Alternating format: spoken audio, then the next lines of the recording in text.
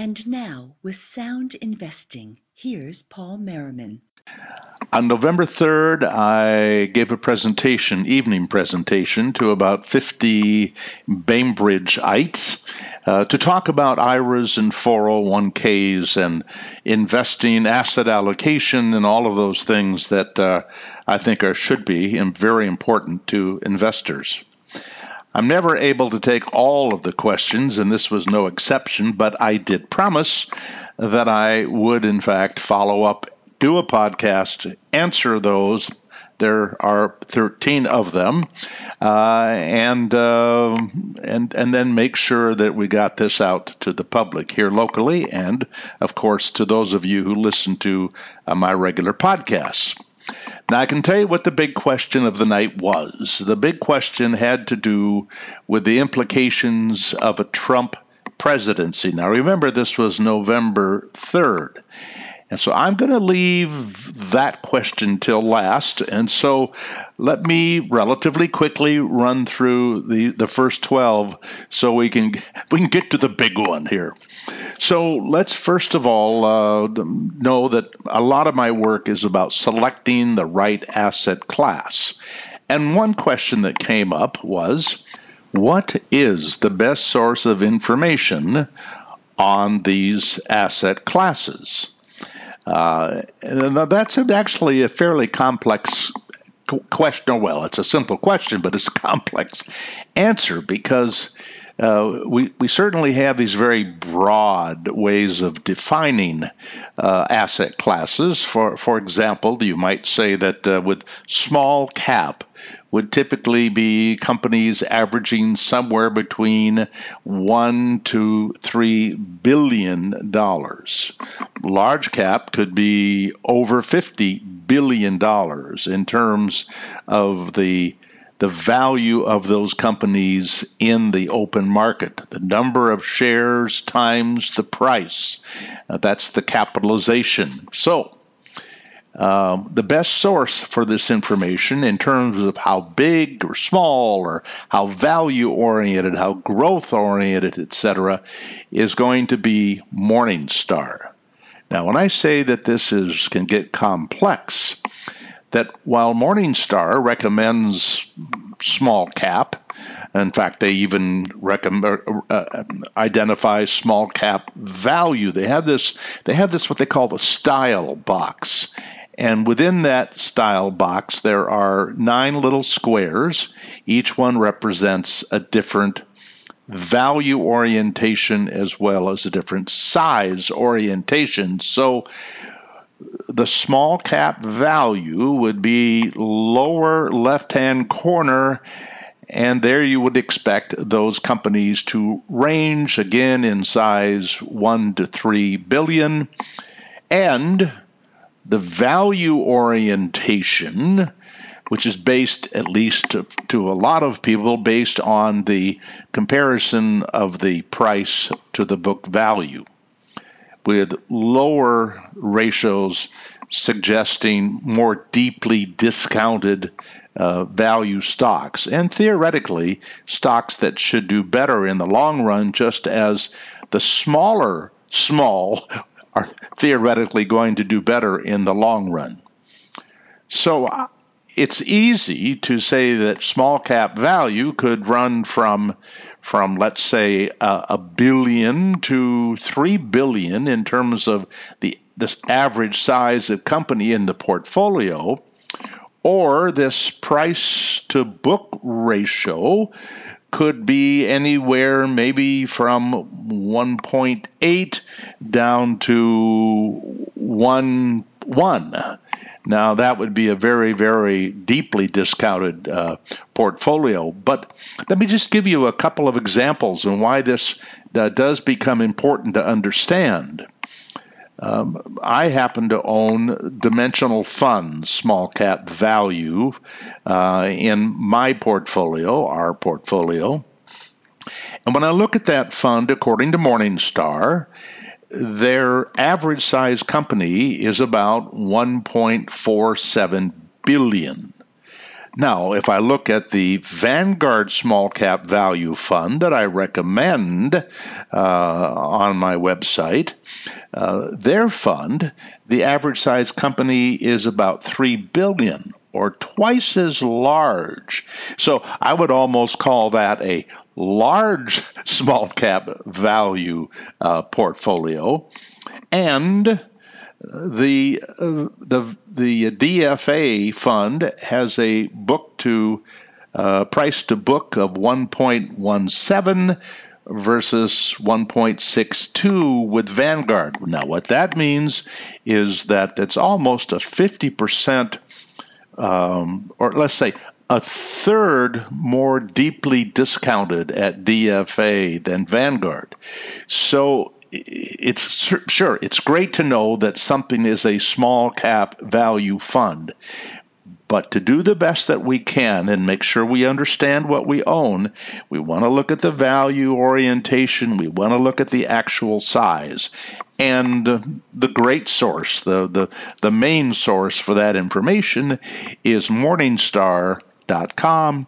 Good news is Morningstar.com is free. Now, you can subscribe to premium services there, but for, I think, your purposes and mine, just the free service is just fine. Number two, I talk in my presentation about the implications of getting an 8% compound rate of return. In fact, the example I use is somebody putting away $5,000 a year for 40 years and getting an 8% return, and then retiring and living off their investment and taking out 4% a year. And I also compare that then to 8.5%. And the bottom line is that extra 0.5% over a lifetime. By the way, this is a lifetime that is going to live till age 95, so that may not be my lifetime, but it is the lifetime in this set of assumptions. And the difference on that $5,000 a year over 40 years and then living off it for another 25 years at 8 versus 8.5% is almost $2 million. Now, where did the 8% come from? Well, if I look at the history of stock returns, and I would see that they run 10 to 12%, and if I look at bonds, they run 4 to 5%. So I just figured for this particular study that we're looking at what a target date fund might give over 40 years. A target date fund that starts basically almost all equities and eventually winds down to maybe being 50% in equities or 40% in equities. But the bottom line is the 8% that I used as an example, I simply in essence made up what would happen if you got 8% or if you got 8.5%. And of course, that extra 0.5% could come from lower expenses, could come from more finely tuned access to asset classes, could come because of lower taxation. I mean, there's a number of ways you could make that extra 0.5%. But what this person really wants to know, okay, you've dangled that 8% out there.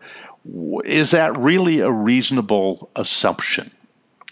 And that, of course, is a terrific question in that any of us who are planning for the future have to make some sort of an assumption, because that would in some ways dictate how much we have to save. And if we don't think we're going to get a very good return and that we're going to need a certain amount of money, well, we better save more money if we can't get a decent return. But is that 8% legitimate? Well, looking back at the last 88, almost 89 years now, what we do see is the S&P 500 compounds at around almost 10%. Small cap value compounds at over 13, close to 14. Large cap value at about 11. Small cap blend at a blend which is partly growth and partly value at about 12. So is it legitimate to be able to get a 10% return in the equity part of your portfolio? Well, remember, over the last 88 years, we've gone through wars and depression and recessions and high inflation and low inflation and all sorts of critical times that people felt like the sky was falling. So is that possible in the future? I don't know.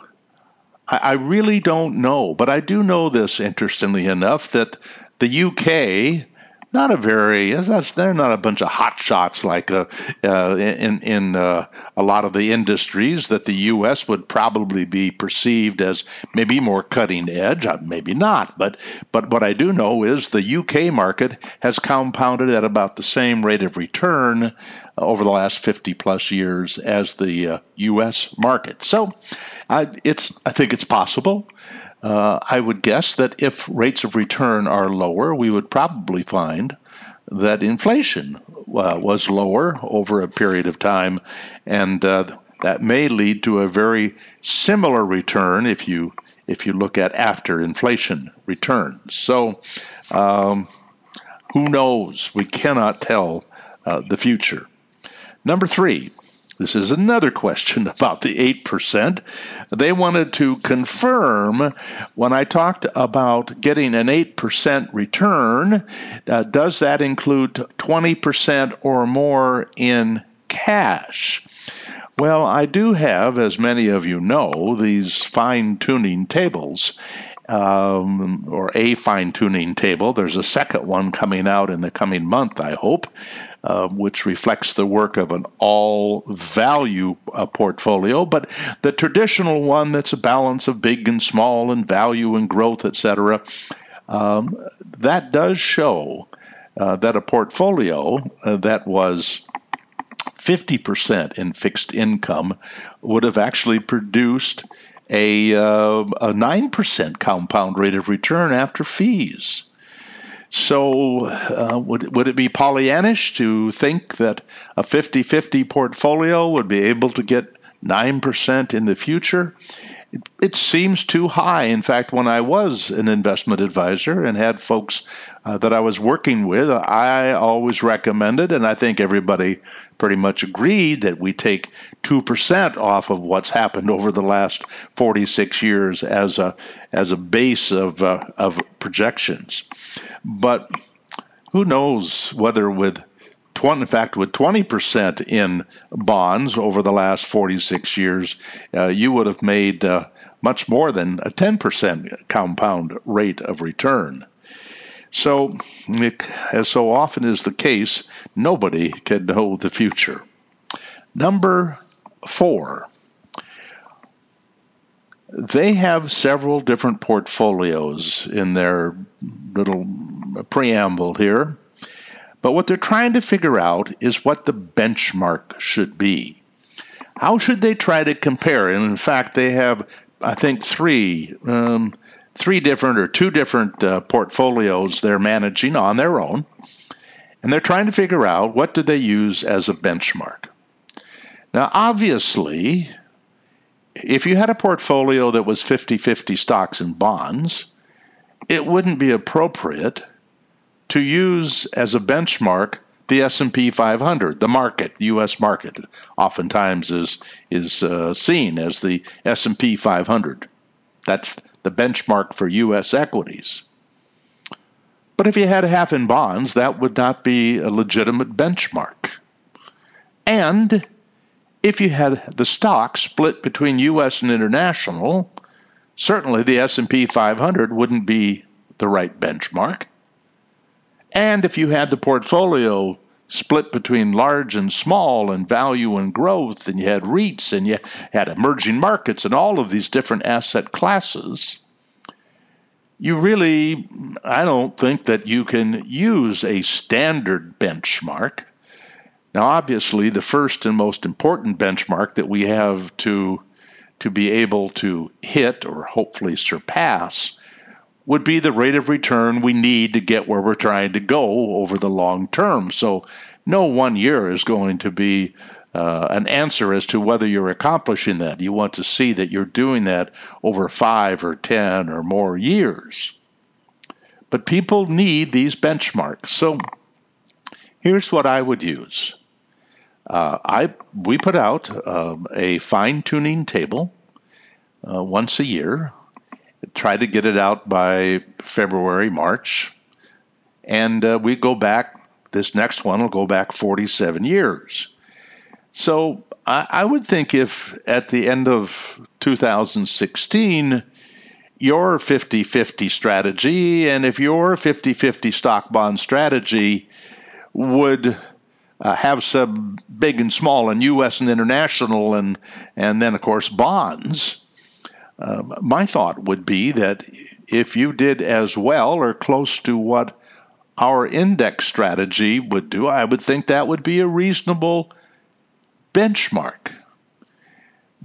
But unfortunately, unless you have a very simple portfolio, like let's say something that looks like all equity, 70% stocks, 70% U.S. stocks, and 30% international stocks, that would be a pretty easy thing to benchmark because you could look at a combination of the Vanguard Total Market Index in the U.S. and a Total Market Index internationally.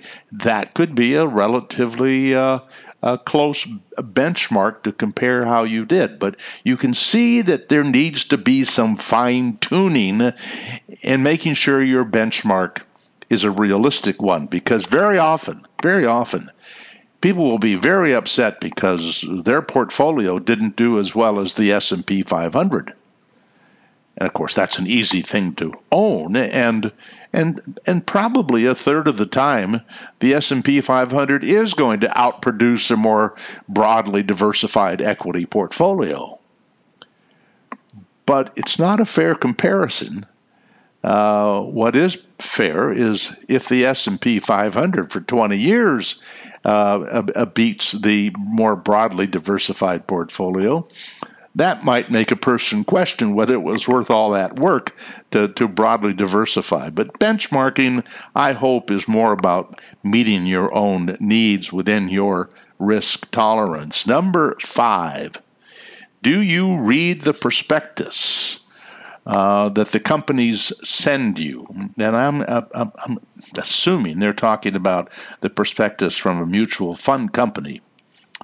And I don't. But remember, the funds that I recommend and that I invest in are basically index funds. What I do want to know is I want to know what the expenses are. I want to know what the turnover is. There's a lot of information that I'd like to know in trying to determine which one of these indexes is appropriate for me.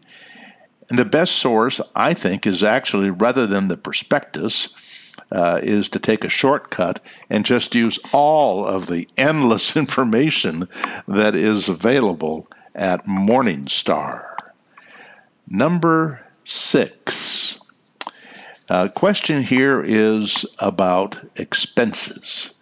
How do you determine the expenses of a fund, and then in parentheses, they say like Vanguard, and as well as a 401k, because as you probably all know, there are fees within a 401k above and beyond the fees within of the investments inside the 401k.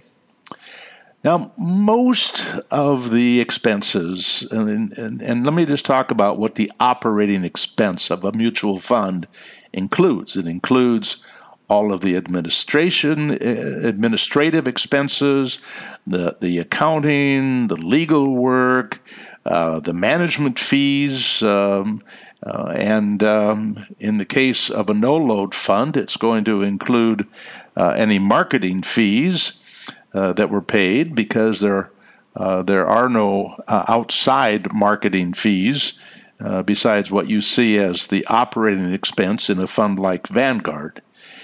Now, that is an easy one to find at Morningstar, because it shows the operating expense.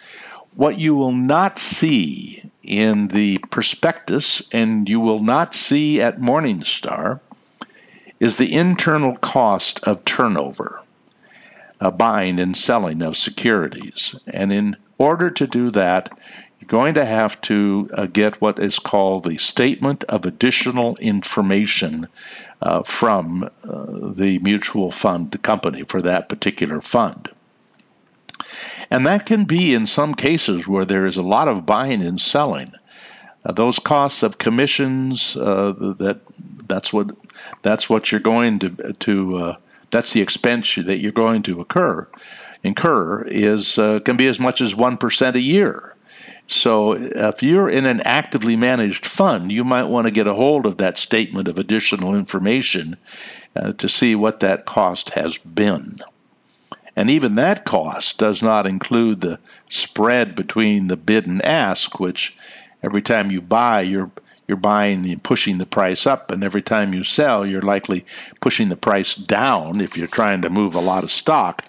So it takes a little study to find all these expenses. But now your 401k, that's an important one because some 401k plans, number one, some companies pay those expenses. So in a sense, you can say it doesn't matter as long as they're willing to pay it. But the regulations on the kinds of fees and expenses to run 401k plans are getting tighter, tougher, and tougher. And you just need to ask your HR department for information on all of the fees that you are paying inside of your 401k. By the way, I might mention that there's the load fund, of course, and that load is above and beyond the operating expense. And then there can also be what's called a 12B1 fee, which is an internal marketing administrative fee that will be broken out separately. So worth just go through the process once to see if you can make a list of the operating expense, the 12B1 fee, the cost of turnover, buying and selling, and of course anything else that your 401k plan administrator can tell you about that will give you a better sense of who all is getting a whack at you along the way. You want to minimize as many of those as you can. Number 7, most U.S. companies are global. What percent international do you have? Referring to my portfolio. And it's true. U.S. companies, large companies, may do half their business internationally. And guess what? International large companies may be doing half of their business internationally for them.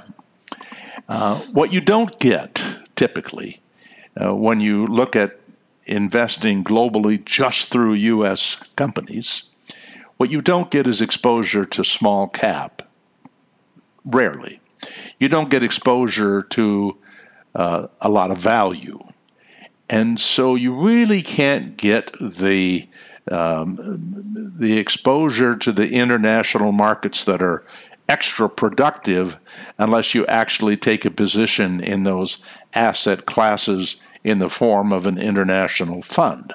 Now you do that through a U.S. market, but you end up not only in these, let's say, a small cap international fund, but you get currency diversification by owning those funds where they do not hedge currency, so that will actually reduce your overall volatility with that currency diversification.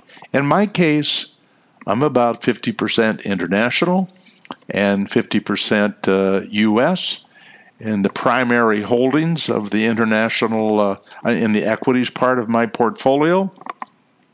But I really couldn't tell you how much of the international companies I own, how much business they do in the U.S., and I really couldn't pin down how much of the business in the thousands of companies I own in the U.S., all through index funds, have operations or income from the international markets. Number 8. This is about active versus indexes. And the comment starts, according to research, only 15% of managed funds exceed the average long-term S&P 500 returns. Why not buy mostly S&P 500 index funds or ETFs? Couldn't it be just that simple? Yes, it could be that simple.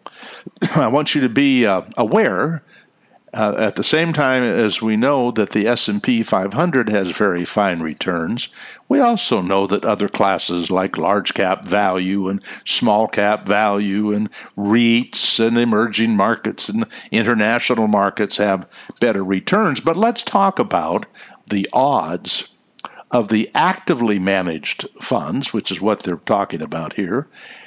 What are the odds that you will invest in an actively managed fund and it will beat its comparable index?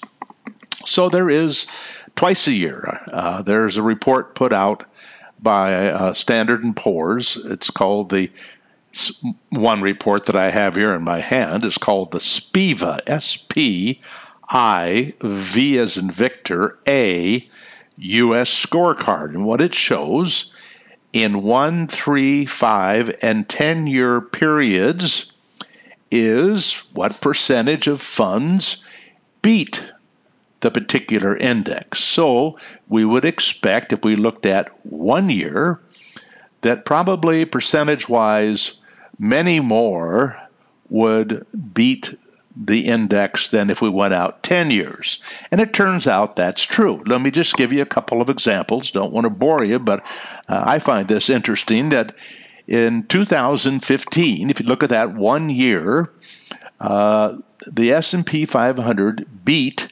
66% of the actively managed funds in that category. If you looked at purely the growth part of the portfolio in the S&P 500, let's see, it looks like 51% of the actively managed funds outperformed the S&P 500 growth index. If we looked at small cap value, about 53% of small cap value actively managed funds beat the small cap value index. Now that's 1 year, so no great shakes 1 year at a time. But by the time we even just get out to 3 years, the S&P 500, now it's 76% underperform. The growth, it's now 76% underperform.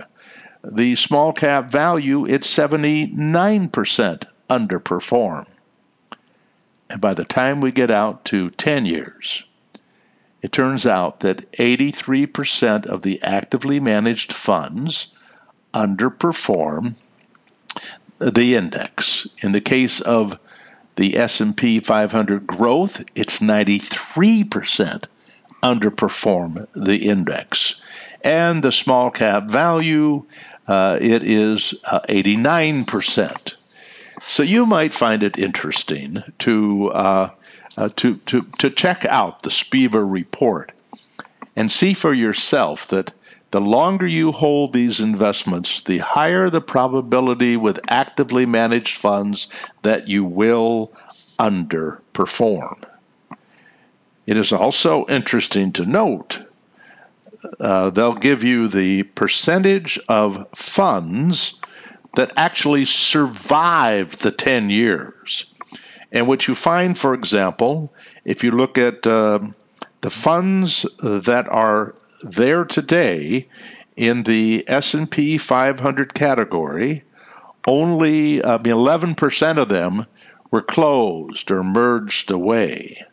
In the case of the large cap growth, about 14% were closed or merged away. So what happens is, because they get rid of the bad ones, the average of the rest of them becomes higher than it would be if you included the actively managed funds that failed.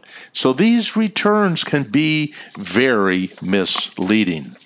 Number 9, can I explain more about growth and value? And why do you want a mix? Well, first of all, growth companies are generally companies that are in industries that are perceived to have good future growth. And they tend to be companies that are profitable and growing and have good management and have access to good of low-cost capital. To be in a growth company means you are in a higher quality company, not only in terms of the inner workings of that company, but the view of its future.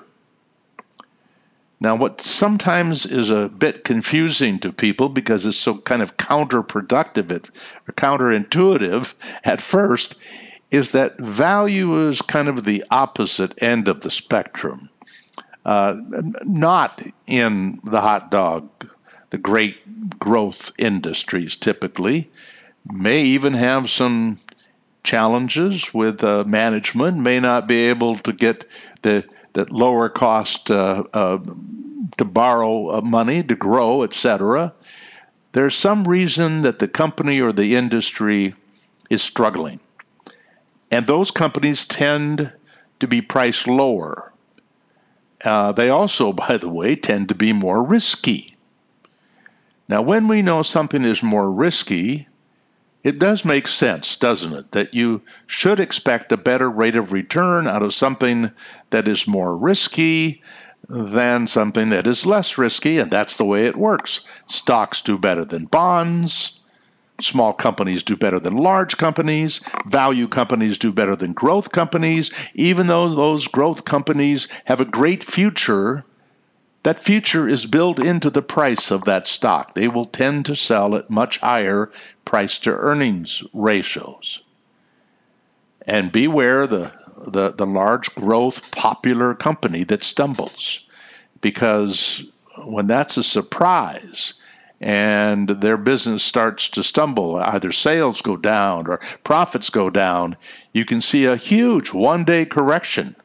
Sometimes as much as 25% of the value of the company can be lost in one day because it went from people thinking it's a growth company to realizing it's got some serious problems. Now, why, if the value companies make more, why wouldn't you be all in value? And as some of you may have seen, I wrote a couple of articles recently about the idea for young people of building an all-value portfolio. Not because I want you to be in industries or companies that don't have great growth, but because all the evidence points in a broadly diversified portfolio that for taking the moderate amount of additional risk, holding thousands of companies, not one, that there is a substantial premium. And at least looking backwards, has certainly been worth that additional risk. But you see, there's a point in time, I'm 73, I don't want to be all value. Value could underperform for the next 10 years. It may be the higher quality companies will do better. In fact, it was interesting when we had the response to the election of Trump. We got a big spurt in the Dow Jones. Big companies, big companies. And other asset classes didn't do as well in that first week. In fact, I think the Dow Jones made almost twice as much as the S&P 500. So if the going gets tough, I think that I want some of those really well-financed, well-managed companies in my portfolio. And there are periods like the late 90s. If all you had was value in your portfolio, it would have been terrible because your friends would have been getting rich in the S&P 500 or technology. Now, if you'd held on, the value companies and the small companies came roaring back in the decade following that huge rise in growth. So for the more conservative investor, you would want, I think, a mix of large and small, value and growth. Number 10. Actually, they didn't. Well, here's what they said. Cyber attack. Now remember, this was before the election. And remember, there were articles about the possibility of a cyber attack. But cyber attack, election undecided. Whether it was undecided because for whatever reason it was undecided, but that it was undecided and therefore we would have the trauma. How would the market, what happens to the market, is this question. Well, first of all, why would you ask me? Why would you ask anybody a question that they can't know the answer? Would it matter if I took the question and answered it through the eyes of whoever the opposition might be? If I'm a Democrat, how do I think about the answer to that question versus a Republican? How would they answer that question? Seeing there are probably the day that Trump got elected, or the night that he got elected, there were people who must have been very happy at the same time as there were people who were very sad. And whatever answer they would give you to this question would be through their bias, through their conflicts of interest sometimes. My view, and I just wrote an article about this, is I totally ignore all of these kinds of things. And people say, well, how can you totally ignore things that could be catastrophic? Well, the answer is because there are dozens and dozens of reasons the market could go down 30 to 50%. Remember, once every 3.4 years since 1929, the market goes down an average of about 35%. This would just be one more reason the market might go down. And then you always have this decision to make. We saw what a lot of people did early, the day after Trump was elected. The market first took an $800 point decline before it ended up for the day significantly. So a lot of people panicked and sold. Other people, whoever they sold to, they were buying. And at the end of the day, we look back and everything seems to make so much sense. On the other hand, when we try to see into the future, it is so unbelievably foggy. So the answer is, of course, the answer is that we stay diversified, including enough fixed income to address the risk tolerance, whatever the reason will be that the market will go down. And by the way, when I say the answer is, that is simply my answer. That's not the answer. It is what I believe in, unless, of course, you are what you're doing is market timing, in which case you follow the dictates of your market timing system. Number 11. My wife follows your philosophy. Has been for years. By the way, she came up after the presentation and said that she was very comfortable and had done well. So that made me feel good.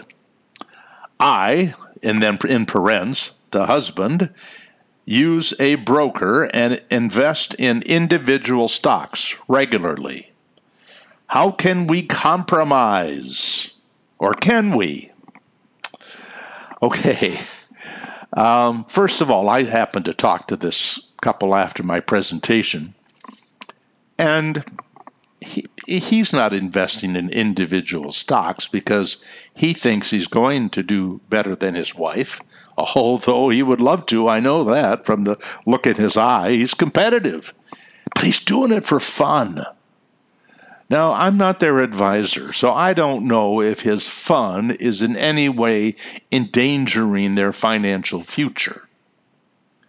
And looking into her eyes, I would even say that she may have a little speculative glint in her thinking as well. But sometimes I think if one person, let's say, is very aggressive, and you feel they're too aggressive, one thing that you might consider doing is making your portfolio a little less aggressive. Maybe if on your own you would be 70% in equity and 30% in fixed income, but your spouse is pedal to the metal at 100% equity and individual stocks, well, you just might want to drop your asset allocation down to a 50-50 to offset the high aggressiveness. Now, he says, how can we compromise? Could they compromise? Well, what would he have to do to compromise? I will tell you one thing he could do is he could do his, let's call it speculation, with less money. And maybe tone down the overall aggressiveness of his portfolio. Or maybe what they could do to reach a compromise is to find an advisor who can really walk through their situation and tell them from a professional viewpoint whether they should be taking the risk that the husband may be taking that could be too high. I don't know the particulars, but I thought the story was kind of fun. Enjoyed meeting them. And that was did I call that number 11? You know what? I think I should have called that. No, that's number 11. Number 12. There are so many index funds. Which are really appealing? That's the question. Well, I'll tell you, the ones that are really appealing to me are the ones that go up. Now, if I can't know what that's going to be, the ones that are really appealing to me are the ones that over time in the past have really gone up. But then when I look at those asset classes where the stocks as a group have really gone up and made a lot of money over a long period of time, never focused on the short term, the ones that really appeal to me are the ones that have the lower expenses and the broader diversification. And even to take it a step further, if I like some small cap value, as I talked earlier on the tape here, what I would like is I'd like to have a small cap value that exposes me to the best producing part of the small cap value asset class. Now I'm doing my best at paulmerriman.com to give you recommendations at Vanguard and we know both with mutual funds and ETFs and other places as well. If I knew which asset classes were going to for sure be the winners, my recommendation would be easy. But we all know the reality. Paul Merriman doesn't know. And then I had one more question here. Yes, of course. So what do I see with a Trump presidency? I just wrote an article that talked about, looking backward, what happened to the market. First of all, based on was there any indication of what the 4 years would look like by what happened in the 1 week after they get elected. And it turns out you really can't tell much. I do know my anecdotal evidence was that when Clinton was elected, that for many people that was the end of having any money in the stock market because there was absolutely no trust. And a person that many people could absolutely not trust. And trust, interestingly enough, has been such a big deal in this particular election. I mean, theoretically, we had two candidates that had the worst unfavorable ratings in history. And yet many of you, if you think back, think about how people felt about Bill Clinton. And I think that certainly there are a lot of people who, we're keeping track of lies. And so if somebody lies a lot, then we tend not to trust them. So all I know is that in 1992, when Bill Clinton got elected, I spent a lot of time trying to convince people, don't jump. Stay invested. There is so little you can really tell. I mean, we could make some judgments. Will they actually spend $1 trillion on the infrastructure? Will they really find a way to get $1 trillion back here from overseas? Will they really find a way to lower the tax brackets? In which case, if part of these things are done, you can see why there are people who are willing to put money in there. I mean, we may end up with massive public debt, but good roads and bridges. And I'm not taking sides here because, I mean, the bottom line is nobody knows how it will come out. I do know this, that when I was begging John in 1992 to stay the course, and yes, the first week the market was up 0.4%, peanuts compared to the response to Trump being elected. But for the next 4 years, the market was up 86.7%, not counting dividends. And in 1996, that first week was up 3.6%, still way behind the Dow Jones this year in response to the Trump election. But at the end of 4 years, the market was up 79.6%, not counting dividends. So most of us love to pontificate and pretend that we know what the future will look like and that we know what Donald Trump will do next. I suspect we've never had a politician that we know less about what's going to happen next, which appears to be part of the charm of Donald Trump to a lot of America. So the answer from my viewpoint is, and I speak on behalf of myself and my wife and people who have the same risk tolerance that I do, which is not very much, I got 50% in short to intermediate term U.S. government bonds. If the market tanks, those things have traditionally held up just fine. The other 50% is half large, half small, half value, well, more than half value, less than half growth, half U.S., half international, slice of REITs, slice of emerging markets, thousands and thousands and thousands of companies. And when I say I don't care, I am not going to let who the president or vice president or any of that is. That has nothing to do with the asset allocation that I have in my account. And I know a lot of investors say, "Are you crazy, Paul? Don't you understand that?" And then they go on to tell me how the future's going to be. And what I trust is that I don't trust the individual's view of the future.